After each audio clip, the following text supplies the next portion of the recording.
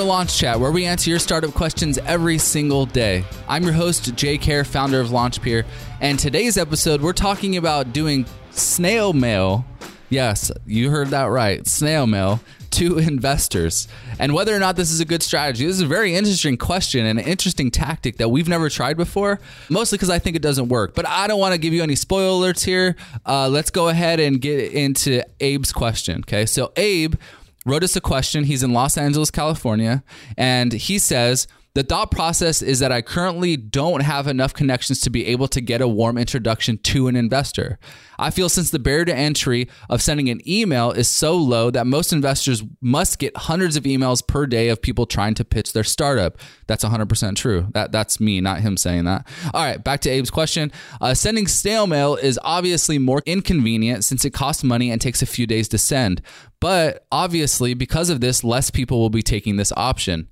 From my own personal experience, if I get a letter that doesn't blatantly look like some cheap flyer that some company mass mailed, I am inclined to open it.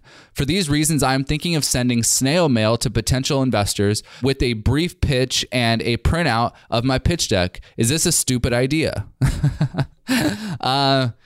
So it's not a stupid idea, okay? But it's not necessarily a great idea either. All right, most times when I get snail mail, a lot of it goes in the trash. Okay, especially if it's not a letter that's literally handwritten, like not the actual inside the envelope, but like the envelope itself. If it's not handwritten, usually I know it's trash. Okay. Or if I'm looking for a specific piece of mail from someone, like a company, I'm looking for a check that I'm supposed to get or something like that, I'll look at it. But if I get a note card or something like that, chances are I'm going to throw it away. Okay. But there are some ways to kind of get this to work. So let me explain how that would work. Sending a postcard, I don't think would work. Okay. Because postcards automatically, most people filter those in the trash. Okay. But if you wanted to handwrite on an envelope and include what you would basically include in a cold email to an investor and actually sign your handwriting to it, buy a stamp and stamp it on there and then send it out to investors, that would work. Now that takes a lot more time than the strategy you were considering using, but that's probably going to make the chances of somebody actually opening it and reading it very, very high. Okay. The problem with this strategy though is it's almost impossible to track. You're really just hoping that you get lucky and someone writes you back. Now, is that a bad thing? No. At this stage, for early stage startups, you should be doing things that don't scale and sometimes are not trackable. I don't recommend that on the marketing side, but for something like this, that's okay. Because what's the worst thing that can happen? You spend the time, maybe a few hours, writing 100 personalized envelopes, writing, personal notes and printing them off, putting them in the envelopes, putting a stamp on it and dropping in the mail. You spent a few hours doing that. Maybe you do it to 100 investors. Worst case scenario, nobody responds and you're just back to where you are right now. Is that really that bad of a thing? Not really. I think that's okay. All right. Now here's what I wouldn't do. I wouldn't include your pitch deck. Okay, what I would instead do is in that mailer that you send out to an investor, somewhere in there, you would tell them where the link is that they can go to find out more about your startup. Maybe it could be at like xyzcompany.com/investors. And let them on that page download the pitch deck or look at the pitch deck or read more about your team or read more about how much funding you're trying to raise or something like that. Okay. Make it as easy as possible for them to go online and find out more about you. Do not include your pitch deck as part of the mailer because that's just too much information. Investors aren't going to open that up and like lay out the papers on their table and start looking through your pitch deck. Likely that's not going to happen.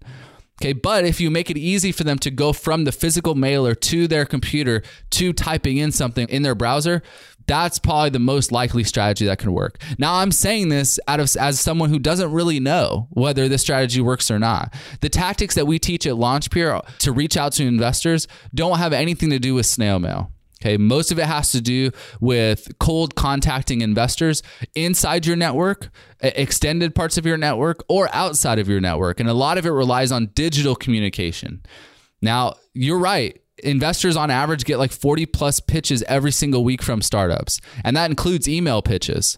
Startups, once your email is public or your contact information is public and anywhere that you list that you're an investor, someone's going to find out how to contact you. And typically startups are going to start writing those investors a lot. But there's a lot of ways to stand out to an investor when you're writing those emails. Most startups, I'd say 90+% of them, do that digital strategy of doing outreach to investors terribly. Totally wrong.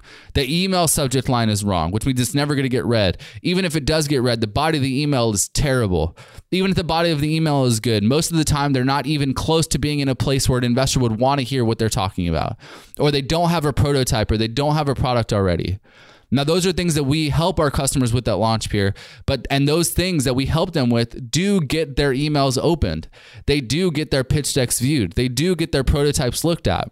Because there's so much that goes into doing outreach to an investor. Most of the time, the reasons why startups don't get this strategy right, reaching out to investors who aren't in their network, because let's be honest, most of us don't have a bunch of investors in our network. It's just not going to happen. Okay, so because of that, most startups rely on these strategies the same way that they would do it if they were trying to do cold email outreach to potential customers. And that is not the right way to do cold email outreach to potential investors, or to do cold outreach to potential investors. Okay, so anyway, back to Abe's question. For this strategy, I'd say it's worth a shot. Might as well give it a try. But there are a lot of other digital options that you can use that are a little bit more scalable, a little bit more trackable, a little bit more reliable than doing something like this. And if you're interested in that, if any of you are interested in that, all you got to do is schedule a call with us. All right, go to launchpeer.com/call, schedule the call with a member of our team, and let's talk about how much funding you're trying to raise, how much funding you should try to raise, whether you're even in a position to try to raise funding. And if you are, we'll talk to you about what strategies you specifically should be using based on the industry that you're in, what phase your startup is in, whether you have a product or not, whether your pitch deck looks good or not. We're going to talk through all of that stuff, and we'll give you the information you need in order to start doing outreach to those investors. Or we'll tell you how we can help you get to the point where you can start doing outreach to investors, and tell you how our team can help you do it. Over 67% of our customers raise funding, and they do it typically within 6 months. Okay, so that's a really high success rate, and it's because we've mastered this, not the snail mail piece, but like the outreach to investor piece, and a bunch of the other stuff that you need to have before you even consider doing outreach to an investor. So don't let the digital strategies scare you off. Most of the time, the reason that digital strategies when doing outreach to investors get a bad name is because most startups do it terribly.